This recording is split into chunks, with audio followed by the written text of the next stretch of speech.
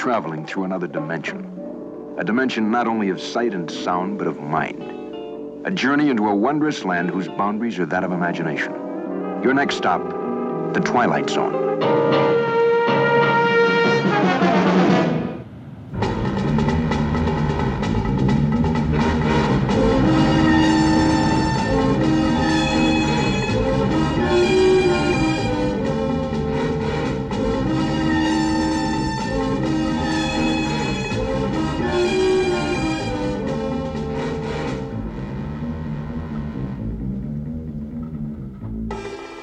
The title of tonight's Twilight Zone comes from a 16th century English proverb that goes, "It's ill waiting for dead man's shoes."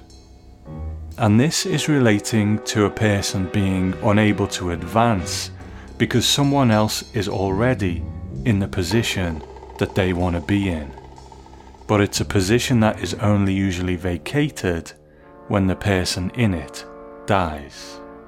As is the case with language though, as time goes on, meanings evolve, things become mixed up, and they are used in different ways.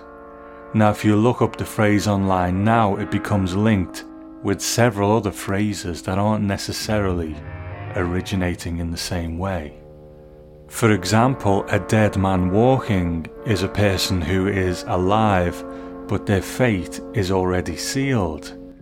It's only a matter of time before they are dead. So if you combine the two, then you may have a threat. You're walking in dead man's shoes. Your days are numbered. Now they're just a couple of examples, but considering how integral this title is to the story in tonight's episode, it's hard to believe that this wasn't the actual original title of the show. Originally, it was called Venus in the Garage, and then Down to Earth, and then following that, The Reluctant Genius. And it's hard to imagine how any of these titles fit with what we actually got on the screen. Then in addition, there's also the detail that originally the main prop of the piece wasn't a pair of shoes at all. It was a cowboy hat. So that's what could have been, but let's take a look at what was when we step in to those dead man's shoes. Nathan Edward Bledsoe of the Bowery Bledsoes. A man once, a specter now. One of those myriad modern-day ghosts that haunt the reeky nights of the city in search of a flop, a handout, a glass of forgetfulness. Nate doesn't know it, but his search is about to end. Because those shiny new shoes are going to carry him right into the capital of the Twilight Zone. First broadcast on January 19th, 1962. Written by Charles Beaumont and an uncredited O.C. Rich. And directed by Montgomery Pittman. We have spoken about Monty Pittman quite recently with the episodes Will the Real Martian Please Stand Up, 2, and The Grave, and this is his second to last Twilight Zone, with the last rites of Jeff Mertelbank still to come. Now I mentioned an uncredited O.C. Rich, and this is one of the main points of trivia for this episode. It's credited to Charles Beaumont, but apparently he was so busy with other projects that the teleplay was actually written by O.C. Rich. And we've encountered him in the Twilight Zone before because the episode Static was based on his short story, but the teleplay for that was written by Charles Beaumont, so this episode reverses those roles. Now when the episode opens, we see some gangsters in a car after dumping a dead body in an alleyway, and a homeless man then goes over and takes his shoes. Then we have a whip pan over to Rod Serling, who gives us a short, but I still think pretty good opening narration. And it's quite a punchy little piece of street poetry, and he refers to the homeless man as someone who was once a man, but is now a spectre, one of those myriad modern day ghosts that haunt the reeky nights of the city. Essentially, people like this become an accepted and expected part of city life, as common as the benches and other street furniture, and as Serling says, in search of a handout or a glass of forgetfulness, as is often the case with the unfortunate people who find themselves in this position. So in an episode where, as we'll hear, Serling didn't really have much of a stake in this one, he still brings a nice little intro to it here. So in this opening scene, after the homeless man puts on the shoes, he does a really good little piece of business, I think. He looks like he's going to go one way, but then the shoes appear to take him another. And the actor Warren Stevens gives this nice little look where he's slightly questioning himself. What just happened here? But then he just goes with it and starts making his way. You make a little strike, Nate? Nah, So what's the hurry? I don't know. Now, don't try to kid me, Nate. You're after a jug. Sam, what has come over you? I see the whole thing is clearly a case of assault and battery. Oh, what are you talking about? I just asked him where he I was. would gladly testify for you in a court case. Oh, forget it. He didn't mean nothing. Spoken like a true gentleman. There, you see, aren't you ashamed of yourself to think that a man of such honor would refuse to share his windfall with his old comrades? I don't know what you're talking Now, about. Nathan, please don't destroy the image that I have created. It's quite obvious that you're onto something. We couldn't mistake your steadfast walk, your sense of well-being, and your new shoes. Yeah, bit expensive, aren't they?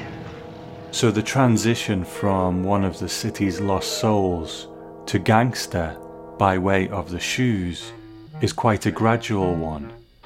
Once the shoes are on, it takes a while for the Dane personality to come through, and we'll come back to that point a little bit later on. But our next piece of business concerns Dane going to the place where he lives with his presumed girlfriend Wilma, played by Joan Marshall.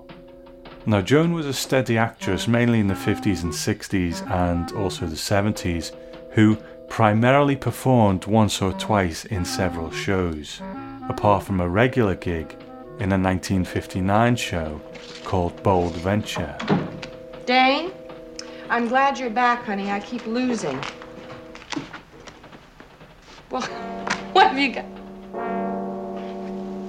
Who are you? What do you want? Look, you better get out of here. That's Dane's bottle. That's why I'm drinking it.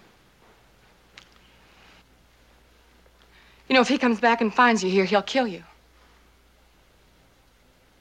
Mister, don't you hear me? He'll kill you.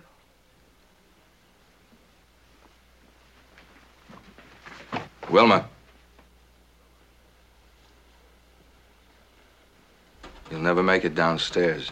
So what these scenes show is basically what a repellent character Dane Bledsoe is. Now, Wilma doesn't know at this point that Dane has been killed, and when he goes into the apartment in the body of this homeless man, he doesn't go in and try and say to her, look, something strange has happened, I've been killed, but now I'm in this guy's body. And he actually seems to revel to some degree in the distress that his being there causes Wilma. So this Twilight Zone isn't giving us a hero to root for. And that's okay, because quite often they are about someone getting their just desserts. But again, we'll come back to this later on.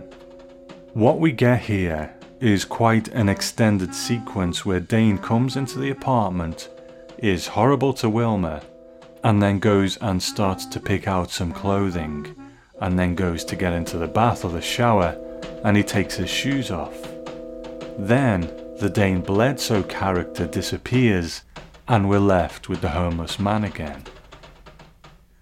Now, there's also a bit of business here where Wilma pulls a gun on him and so on, but this is a pretty long sequence where not a huge amount happens except a confirmation to the audience that the shoes are the thing that's making this happen.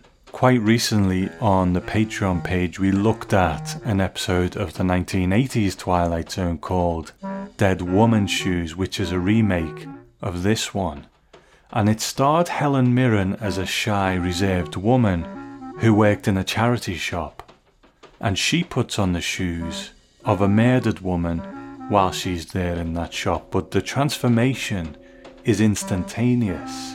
There's then a similar scene where she goes to her home and dresses in the clothing of the former self, the original owner of the shoes, and she confronts her husband, who we learn is responsible for her murder.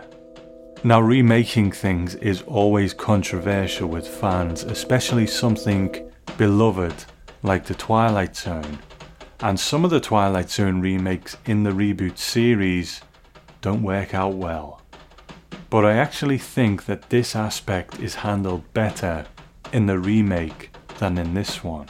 Unlike with Bledsoe, when Helen Mirren's character puts the shoes on, the change is instant, so we can just get on with the story. We don't waste all this time where she's kind of going through the motions of wondering what's going on, and the episode doesn't need to keep reinforcing to us that it's the shoes that are making this happen.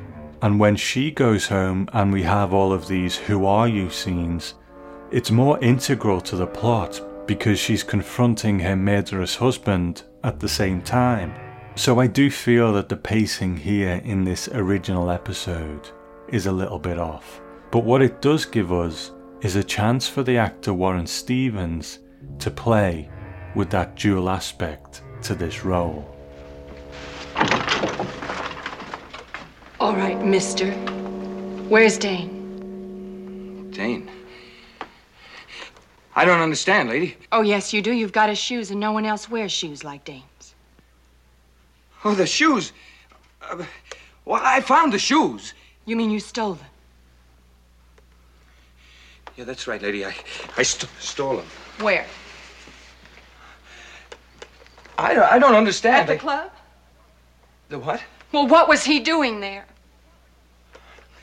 I don't know, lady. Well, honest. what do you know, mister? Nothing. I don't know nothing, lady. You know, I ought to kill you busting in here like you own the place. Lady, please. Don't do that. Please don't do that. Please don't do that. Put on the shoes and get out of here. Yeah. Yes, lady, I'll go.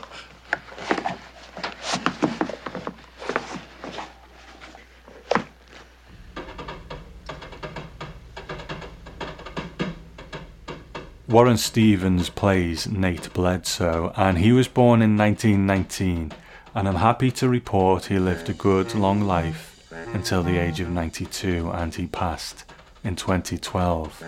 And he worked almost up until the end, and he was extremely prolific in his acting career. In World War II, he was in the Marine Corps and he served in the war, but when he left, he then focused on his acting career, working in radio and summer stock. And when he got his foot in the door on screen, he never stopped. By the time The Twilight Zone came around, he'd been on screen for over 10 years, appearing in a large number of the anthology shows of the day. And he was also in that great Twilight Zone prop store, Forbidden Planet, where he played Lieutenant Ostro, or Doc. So considering he did appear several times in other anthologies like Alfred Hitchcock Presents, this is his only Twilight Zone appearance in the classic series. Although he would return in the 80s Twilight Zone in an episode called A Day in Beaumont in 1986. So like I said, we have him in dual roles here, and I think he does a good job. He has that look about him. He's handsome, but with a sharpness and quite a predatory aspect to him. And I imagine somewhere in his list of credits there must be another gangster role, and I'm sure he did it well. But this role is key to the whole episode. If it doesn't work, nothing works. And Stevens does a good job, and how that figures in the overall episode, we'll get into that shortly. In Unlocking the Door to a Television Classic, Martin Grams Jr. documents a quote from him, and he's talking about the direction he received from Monty Pittman. And he says, Pittman said, "Listen, I don't know how you should play this. You're on your own." So that was it. I was on my own. I played a bum who put on the shoes of a dead gangster and then became the gangster. I think it should be a joint effort with suggestions from both parties kind of melding into something that comes out right. So I never forgot Pittman saying to me, "I don't know what to tell you." I met Rod Serling, not on that show, but I met him before. He smoked far too much, but otherwise he was a very personable guy. So by the time Bledsoe has figured out how to take a bath without taking his shoes off and cleaned himself up, 16 minutes of our episode has passed, and there's only 9 minutes left to go to focus on what I feel probably should have been the main thrust of it, the revenge aspect.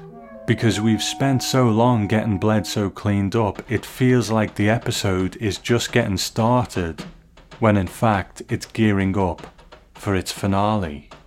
If you remember earlier, I mentioned that O.C. Rich worked on this based upon a treatment by Charles Beaumont, but that's only part of the overall story of how this one kind of stumbled its way to the screen.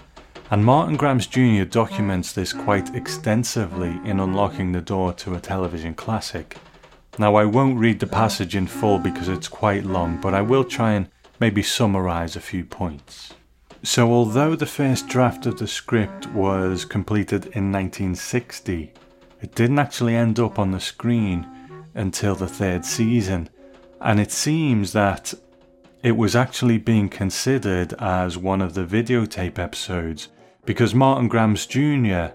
documents some comments from Buck Houghton to Rod Serling, and he says, "Acceleration is tough to contain, so is Reluctant Genius. Unless early ratings or reviews overwhelm CBS, I don't see how we can support a plea for film.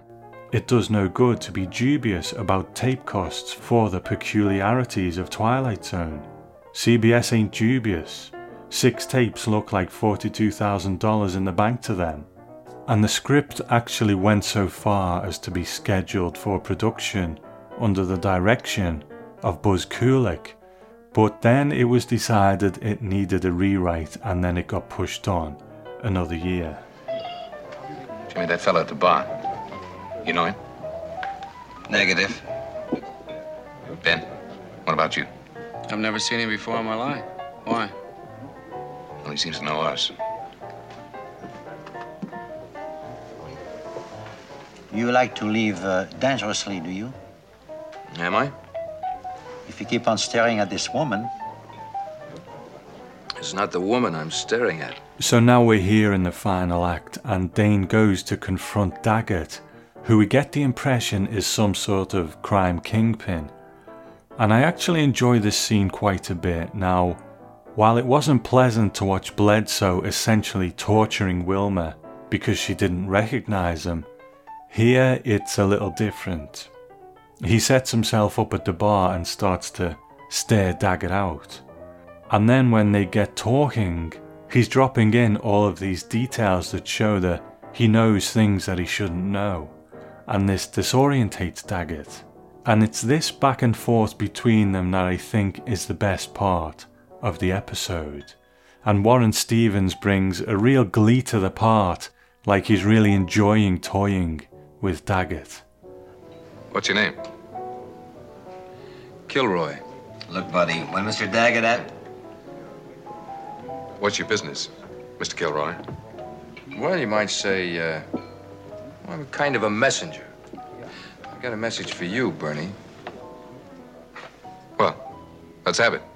Nah, I was given instructions to deliver this message privately.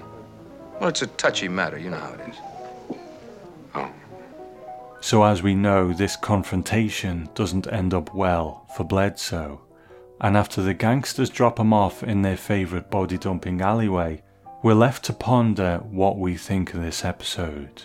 Now in the Twilight Zone Companion, Mark Zickery says, "Perhaps as a result of all these subterranean dealings, the writing is very muddy, the characterizations extremely sketchy, The idea is a good one, but the story lacks a feeling of authenticity. The characters all feel like old carbon copies of various B-movie types, rather than being based on real people, and this is death for Dead Man's Shoes. I'm inclined to agree with Mark Zickery's assessment on this one, and essentially the characters are paper-thin stereotypes. That's not always a bad thing. You know, I enjoy this aspect of Americana, movie gangsters sitting trying to size each other up verbally in public, then doing their dirty work behind the scenes. But when the episode as a whole is lacking, it's unfortunately another weak aspect of that unsatisfying whole.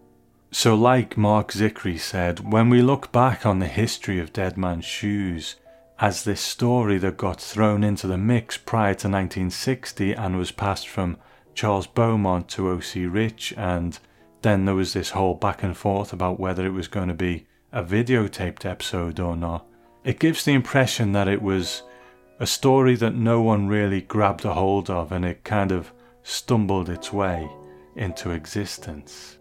And I mean that as no disrespect to O.C. Rich or Beaumont, who I'm sure worked hard on it, but it does seem a little thin, and that's okay at times. Not every Twilight Zone needs to include these very poignant life lessons. It's great to have just a good, strange yarn sometimes, but I just don't feel that the yarn is engaging overall.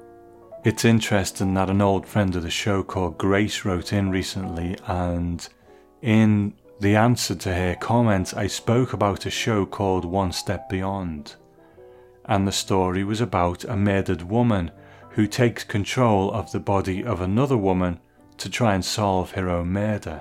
And I'm sure fiction is probably littered with other instances of this trope, but my comments were along the lines of the story as told by One Step Beyond was very much a very surface story, and there was nothing really under the hood to add any depth to it.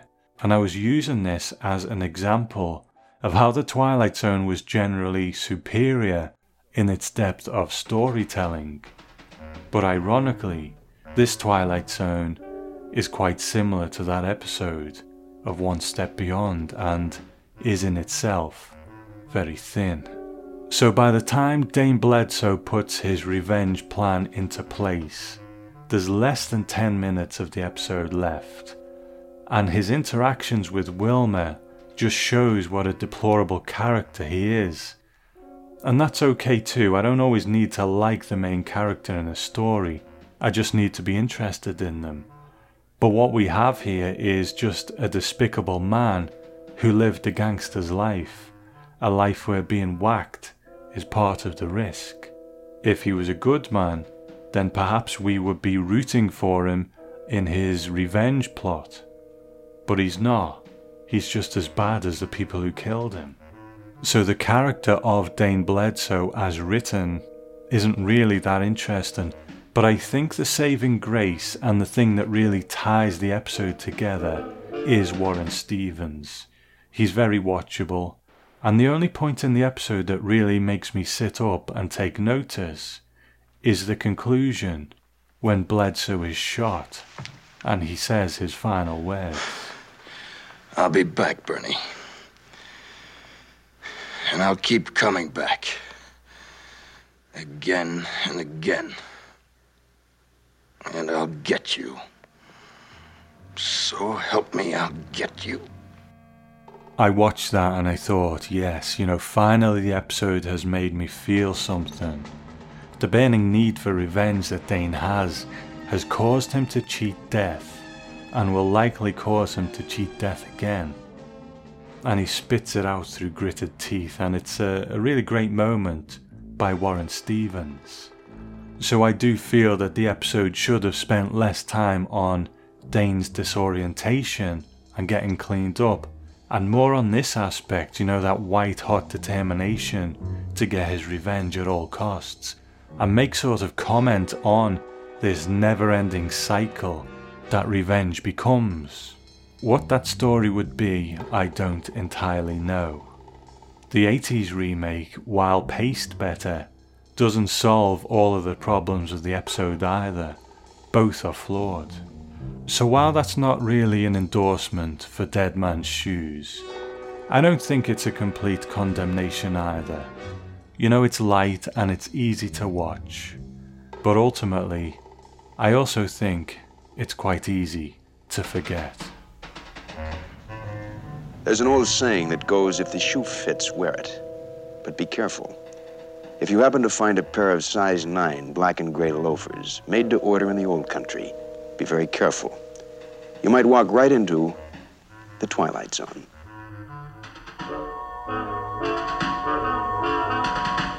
Now, normally at this point in the episode, I would go over to some listener emails, but this time I'm going to do something a little bit different. Recently, I was contacted by a very nice gentleman called Gavin, and Gavin actually works at a new attraction in Binghamton.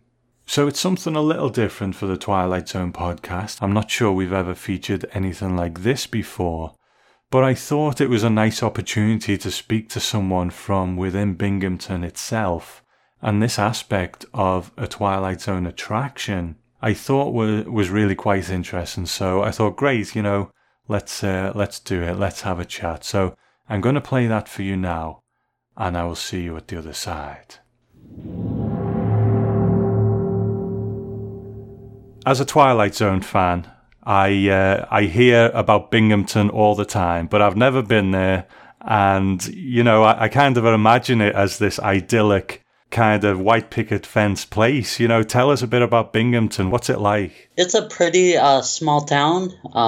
It is one of the larger in the area, though. We in New York kind of have a inside joke where you need to list off 3 other major towns and kind of give directions where your hometown is. Right. But it is, like you said, it's an idyllic town. It is very, very quiet and sometimes peaceful. Now, here in Liverpool, I guess Liverpool is famous for one of our exports is the Beatles, and you know, especially in the tourist type places, Beatles branding is everywhere. So how much has Rod Serling and the Twilight Zone penetrated Binghamton, and are there reminders of it everywhere? Yeah, there are reminders everywhere. There are at least 5 or 6 different plaques dedicated to Rod Serling spread out through town. Once you go from New York and from Pennsylvania, there's this like a welcome center for New York and Binghamton Hall of Fame, Walk of Fame, I should say. Yeah. And there is one of the first ones you see is a plaque for Rod Serling. I see. There's a park in called Rec Park, and that's kind of where Rod Serling got the basis of his episode Walking Distance. And there are carousels around town, and that carousel that he based Walking Distance on, there was a mural in the carousel itself dedicated to Rod Serling and the Twilight Zone, and there has been also kind of a gazebo near it dedicated to him. Wow. Okay. So is it becoming a bit of a tourist destination for that reason? I wouldn't say it's the only reason people come. Carousels are a really big thing. Twilight Zone is a huge thing. There's also a very popular Sunday comic called BC that was written and made by another Binghamton native that's very popular here as well. And also one of the big things that has brought a lot of tourists to Binghamton would be our Speedy Fest and Balloon Rally, which Speedies are based off of a popular sandwich here, and hopefully we will bring people from the Speedy Fest and Balloon Rally and try to get them to come and learn about Rod Serling. Great. So, I mean, we're going to talk about our main kind of topic in a moment, I guess, which is the escape room. So what is an escape room? An escape room is basically you're put into a room which generally has a theme.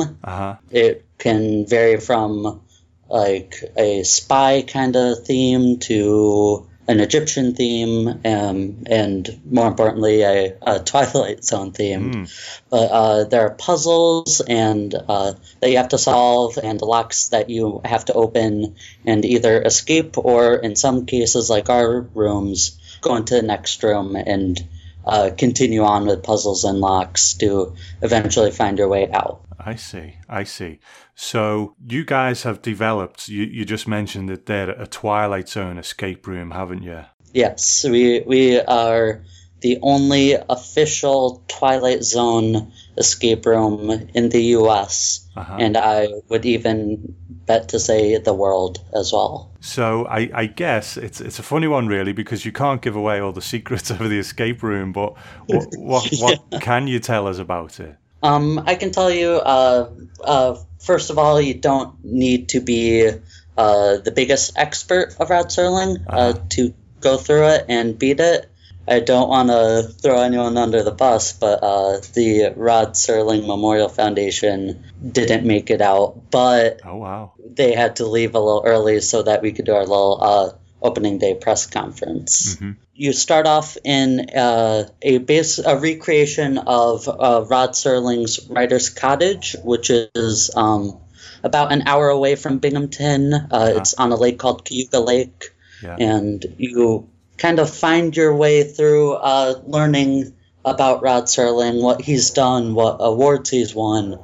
You learn a little bit about his family as well, and you kind of eventually find your way into the Twilight Zone and go through the various dimensions of sight, sound, and mind. Oh, excellent. So how many of you are in there at once? It can range from 2 to, at the most, we've had 10 in one room. Right. Generally, we would recommend about 8 people a room because there's so much to see and do. But it is possible with a lower amount of people. But as far as like running it goes, usually about 2 of us run it at one time. Okay. How long does this experience take? I guess it can be different for different groups, I suppose. But, on average, how long is a group in there for? We give them an hour and a half to complete it. Oh, wow. That's a long time. Yeah, it is a long time. It is about twice as big as our other rooms, which are only an hour. Yeah. But the average right now would be about 5 minutes remaining. So about 1 hour and 25 minutes. I see. Okay, so, and you mentioned this earlier that, you haven't just set this up without permission. You've actually went to the Rod Serling estate, haven't you, and got this officially endorsed? Well, actually, the Rod Serling Memorial Foundation came to us. Oh, wow. And we actually had the idea before to make a Rod Serling room, but we decided not to because of all the permissions and all the copyrights. And when the Rod Serling Memorial Foundation came to us, we basically said, yes, as long as you can get the rights, we'll do it. Great. Okay. And you emailed me about, you had an opening night, didn't you? And you had some very special guests there. So tell us about that night. June 15th was our opening day, and a bunch of people came to it. Some of the local press came, and the Rod Serling Memorial Foundation, as I said earlier, their president talked about how awesome and exciting it was to have a Twilight Zone escape room.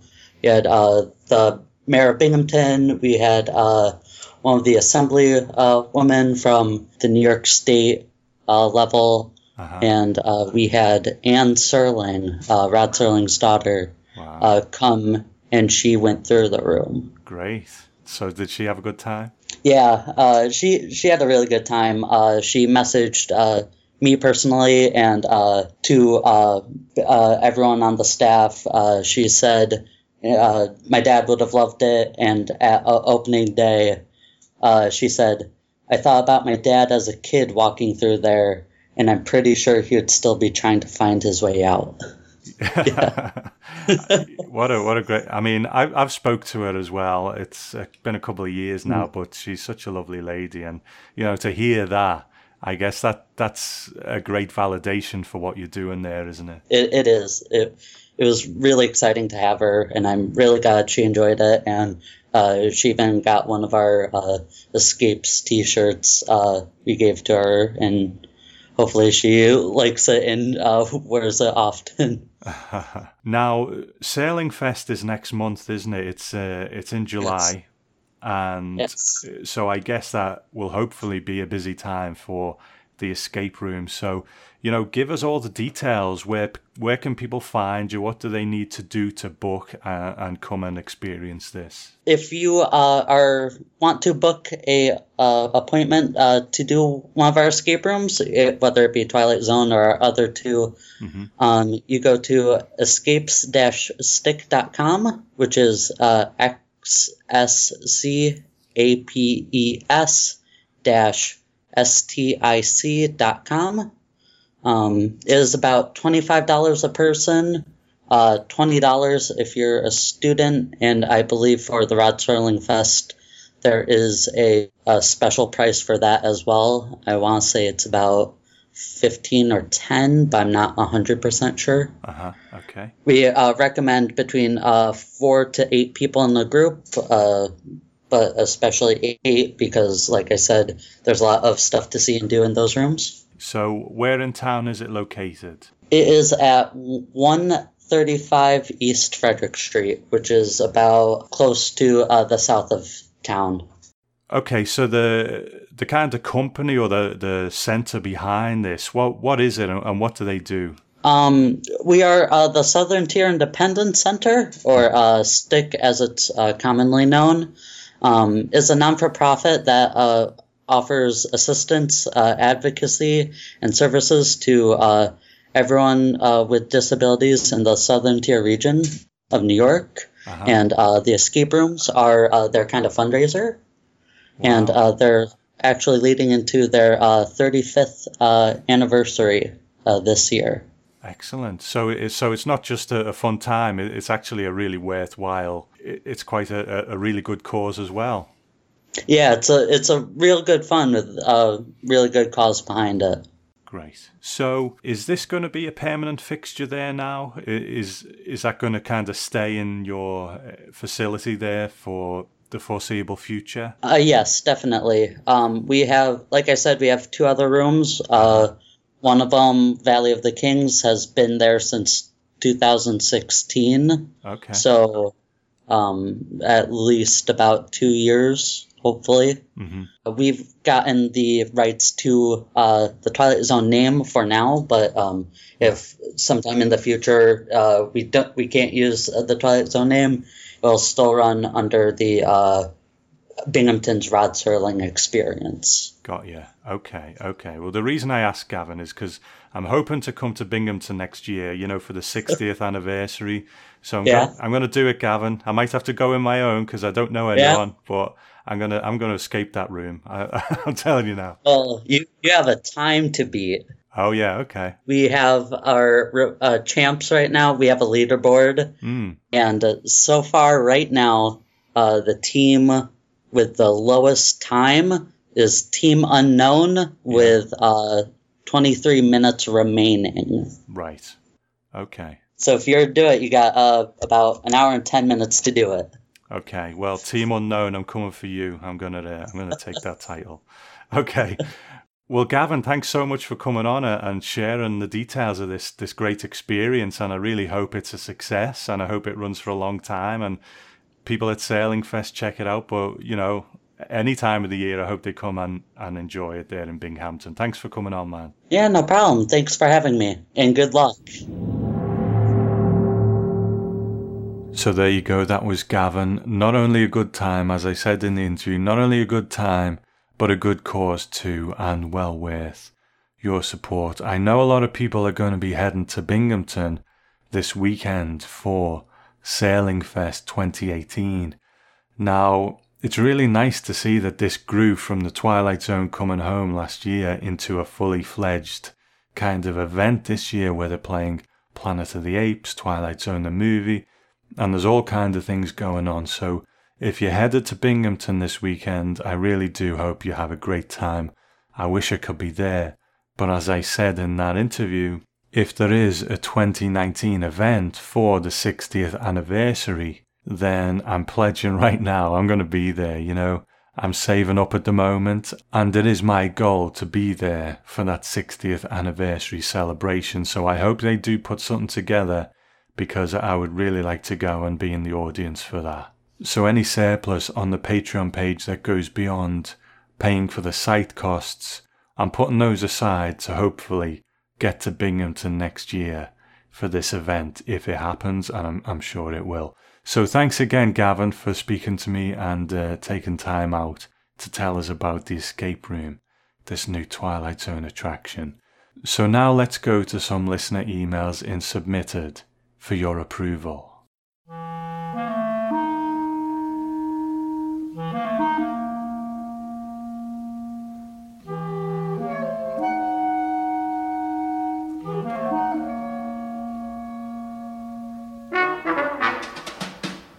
Okay, I've had an email from good friend of the show, Stephen, and he says, "Hi Tom, your discussion of Night Gallery was a nice surprise. In my previous comment to you, I mentioned the theme of retribution in the Twilight Zone, and lo and behold, all three tales in the pilot episode of Night Gallery featured retribution. Of the three tales, Escape Route seemed to be the least favourite for your co-host Chris Clayton, while it was your favourite. As for me, Escape Route is probably my favourite tale in the entire Night Gallery series, or at least it is the most memorable. It is the tale I always think about when I think of Night Gallery. The twist ending for Escape Route is a shocking surprise, like a punch in the stomach. Maybe many people watching it for the first time weren't surprised at all, and could see the twist coming from a mile away. I wish you had asked Chris if the twist surprised him, or he expected it. So Chris, did it surprise you or did you expect it? Well, thanks for asking, Tom. I have to say that I didn't feel shocked by the twist. I also didn't expect it, really. I don't think I knew what to expect. Looking back on it, I've only seen this episode once, and I did promise to you on the first episode of Television Terror that I would go back and revisit it at some point, and I still plan on doing that. And I think perhaps seeing it again might help me to understand the story a little bit better. But I said on that episode, didn't I, that it was my least favourite of the grouping that we had there. But I have to say, no, I didn't feel shocked by it. I think it's an interesting twist, certainly. But no real shock or surprise, I'm afraid, Stephen. Okay, and we'll be recording Television Terror again soon? Oh yes, we definitely will. I'm going to slink back into the darkness now. It's where I work best. And Stephen goes on a side note, when the Nazis sang the German national anthem in the bar, it reminded me of another television show called Pan Am. One of the stewardesses in that show had been a Nazi prisoner who was forced to learn German, and she sang the German national anthem at a party in a painful and touching scene. It's easy to convey the tragic irony of Nazi Germany when the words to their anthem brag about Germany being above the entire world. If you want to see that scene in Pan Am, it's available on YouTube. By the way, do Brits use the idiom coming from a mile away anymore? Do they say coming from a kilometre away? Well, Stephen, the thing is, although we have gone metric, none of us actually use, when we're driving and stuff, none of us actually use kilometres. We all still say miles. It's still miles per hour. It's still so many miles to a certain destination. So that's what we say. But thanks for writing in, Stephen. Okay, now I've had an email from a listener called Chip, and he says, "Hi Tom, I wanted to write in after listening to the reading of the story, It's a Good Life, and then your podcast on the TZ episode and subsequent iterations. I found myself surprised at the story making Anthony much more sympathetic. In the TZ episode, there's nothing redeeming about him. You see what he's doing to animals and other people and think he's just a mean, undisciplined child. And, at least I was, totally rooting for something bad to happen to him. In the story you read that bit about him wanting to help animals and people too, but that people had bad thoughts or weren't honest, which made it hard for him. I wish the TV version could have somehow brought that into the story, instead of making Anthony one-dimensional. One odd thing about the story version, if he liked animals and wanted to help them, why was he torturing a rat at the beginning? Any other animal we see him kill was either messing with him or was going to kill another animal. It seemed to be simple cruelty that he was doing that at the start of the story. On another note, I'm still not caught up on your podcast episodes. I'm almost to the 2018 recordings and almost to season 4, actually watching the episodes. I usually watch TZ on my phone during lunch, but after listening to your show and hearing listeners talk about how they first saw The Twilight Zone really late at night and in the dark, and the feelings it gave them, I'm going to try and watch the same way. Set the mood a bit more, I guess. Thanks for all your hard work. Your podcast is definitely one of my favourites, and I appreciate all the background detail you bring to the episodes. Take care. Chip. Well, thank you, Chip. It's good to have you on board, and I always like it when I hear of people starting at the beginning and working their way through. You make a good observation there about it's a good life. I've got no real answer to that one. Yeah, you're absolutely right. He is very cruel to the creature at the beginning, but then there is this other aspect to him that does want to help. So I'm not quite sure about that one, but good observation, and thanks for writing it. Now, although we kind of capped Planet of the Apes off in the last episode, I thought I would read this one because it's from an old friend of the show, Jack, and I think you'll realise why when I read it. He says, "Dear Tom, what a joy it was to listen to your special episode of Rod's work on the Planet of the Apes. There were so many interesting elements that I was unaware of. This show is especially meaningful to me and many of us in the audio drama community, as a pillar of our little band has been gone from us for over a year now. My friend Bill Holweg took his own life a year ago in the early hours of April 1st. When I was told that day, my first thought was that such a thing was an ugly April Fool's prank. I wasn't amused. Sadly, it wasn't a prank. Now I wish it was." Bill's enthusiasm for audio drama was profound, and his impact on the modern audio drama movement was equally so. In my own podcast, The Sonic Society, a couple of his close friends and myself reminisced and recast some of his great shows in the extended summer series on Thursdays to a public who wasn't aware of his work. I call Bill the John Carpenter of audio drama because his production and writing sentiments had the same feel as that iconic filmmaker. Among his eternal loves were Rod Serling and the Planet of the Apes. We had long conversations through emails and Skype about both those subjects and others. Bill and I loved the Star Wars radio drama series and saw the power of taking a film and breaking it out into long-form audio drama. Bill was one of the first to do that in the modern age with his take on Planet of the Apes. Bill was a voracious reader and had plans to take all the Apes movies, elements from the ill-fated television show and the comics, to put together a long-running series. Unfortunately for all of us, just as we ache for more Rod Serling stories that will never be, Bill didn't complete his opus. He did get a long way down the road, and I was grateful to play the part of one of the ape kind in Milo and one of the mutated human leaders in Mendez. For your approval, and now straight out of his corner of the Twilight Zone, I provide this link to the Imaginatorium of Broken Sea Audio, where you will find Bill's ape adventures. All the best, my friend, and keep on casting, Jack. Well, thank you, Jack, and, first up, my genuine condolences. It's so sad that a man who was clearly beloved by so many and spent so much of his spare time making other people happy with his audio dramas has passed so young and in such a tragic way.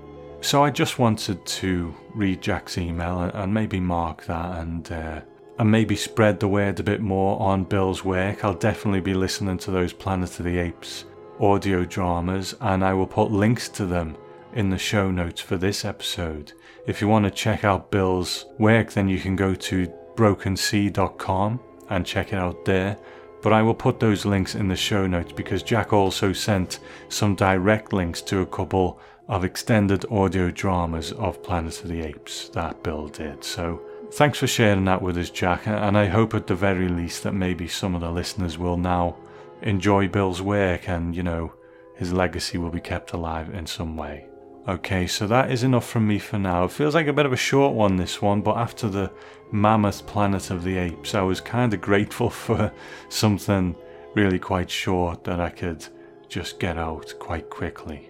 So before we go, I'd like to say thanks to some new iTunes reviewers, Paul Abler, Crazy Crazy Nights, The Zombieist, and B-Brad2. Thank you so much.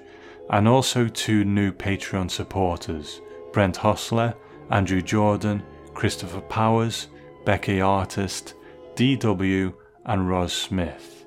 And like I said, you know, the people who support the show on Patreon are the ones who pay for the hosting of the show, but any surplus I'm putting aside, so hopefully I can go to Binghamton next year and maybe record some podcasts there. You know, that'd be pretty cool, just see what I can make out of that. I think that would be a really great opportunity to go to Binghamton on the 60th anniversary and actually record a Twilight Zone podcast there in some way.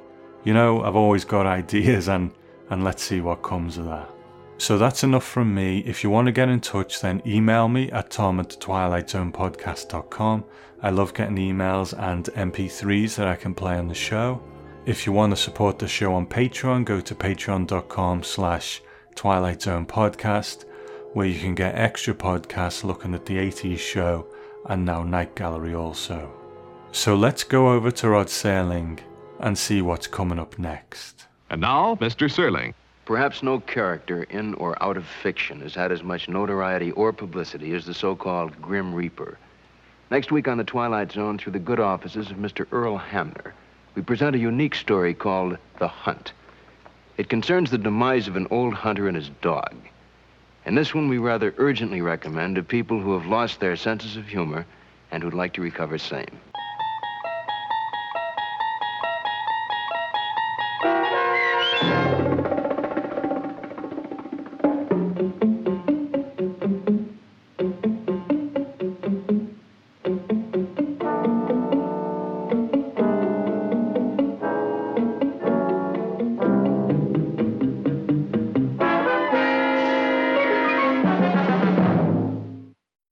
This is James Arness. You know, it's only a short hop from the Twilight Zone to Dodge City and Gunsmoke. Saturday nights over most of these stations.